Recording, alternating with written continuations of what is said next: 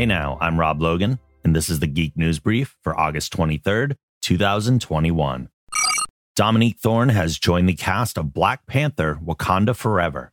For those unfamiliar, Thorne had previously been announced as the actor who will be playing Riri Williams for the hero's self-titled Ironheart series coming to Disney+. In an interview surrounding the release of Shang-Chi, Kevin Feige said, quote, "We're shooting Black Panther: Wakanda Forever right now, and the character of Riri Williams you will meet in Black Panther 2 first.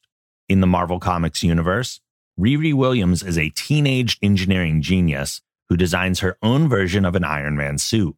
After using the armor to stop 2 escaped prison inmates, Tony Stark reaches out to her and gives her his blessing to become the armored hero Ironheart."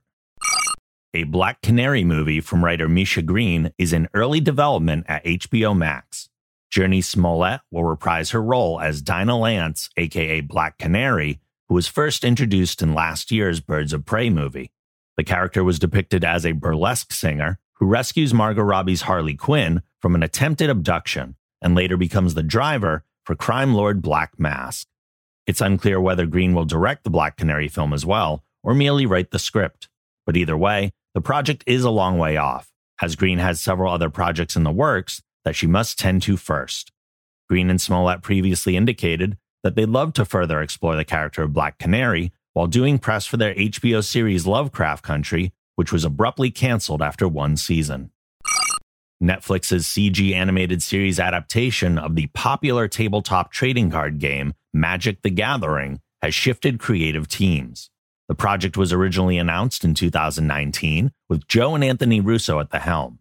However, Deadline is reporting that the Russos and their team departed early in the process over different visions for how best to adapt the IP. The parting was amicable, and Netflix has now tapped Jeff Klein of Transformers Prime. Klein will oversee the creation of an all-new storyline and expand on the stories of the Planeswalkers, Magic's unique magic-wielding heroes and villains. The Russos met with Klein to create a seamless transition between their teams. The animation will be done by Snowball Studios, taking over for the originally announced Bardell Studio. At WWE SummerSlam, 2K Games released a new trailer for its upcoming game, WWE 2K22, while also confirming a launch window of March 2022, with platforms yet to be announced. The game was originally announced back in April at WrestleMania, and this is the first update we've received since then. It looks like this trailer will have to tide us over for a while, as further information won't be revealed until January.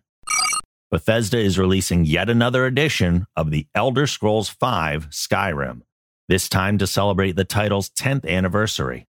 Skyrim Anniversary Edition will be available for the PC, Xbox One, Xbox Series S and X, and PlayStation 4 on November 11th, 2021. Exactly 10 years after the game was first released in 2011. PlayStation 5 owners will be able to play the PS4 version through backwards compatibility. The Anniversary Edition contains the full game, along with all 3 of its expansions, Dawnguard, Hearthfire, and Dragonborn. It has all the enhancements that came out with the special edition, the remaster Bethesda released back in 2016. The game also comes with new features, including a fishing mechanic, as well as 500 pieces of Creation Club content, quests, dungeons, bosses, weapons, and spells unique to this version.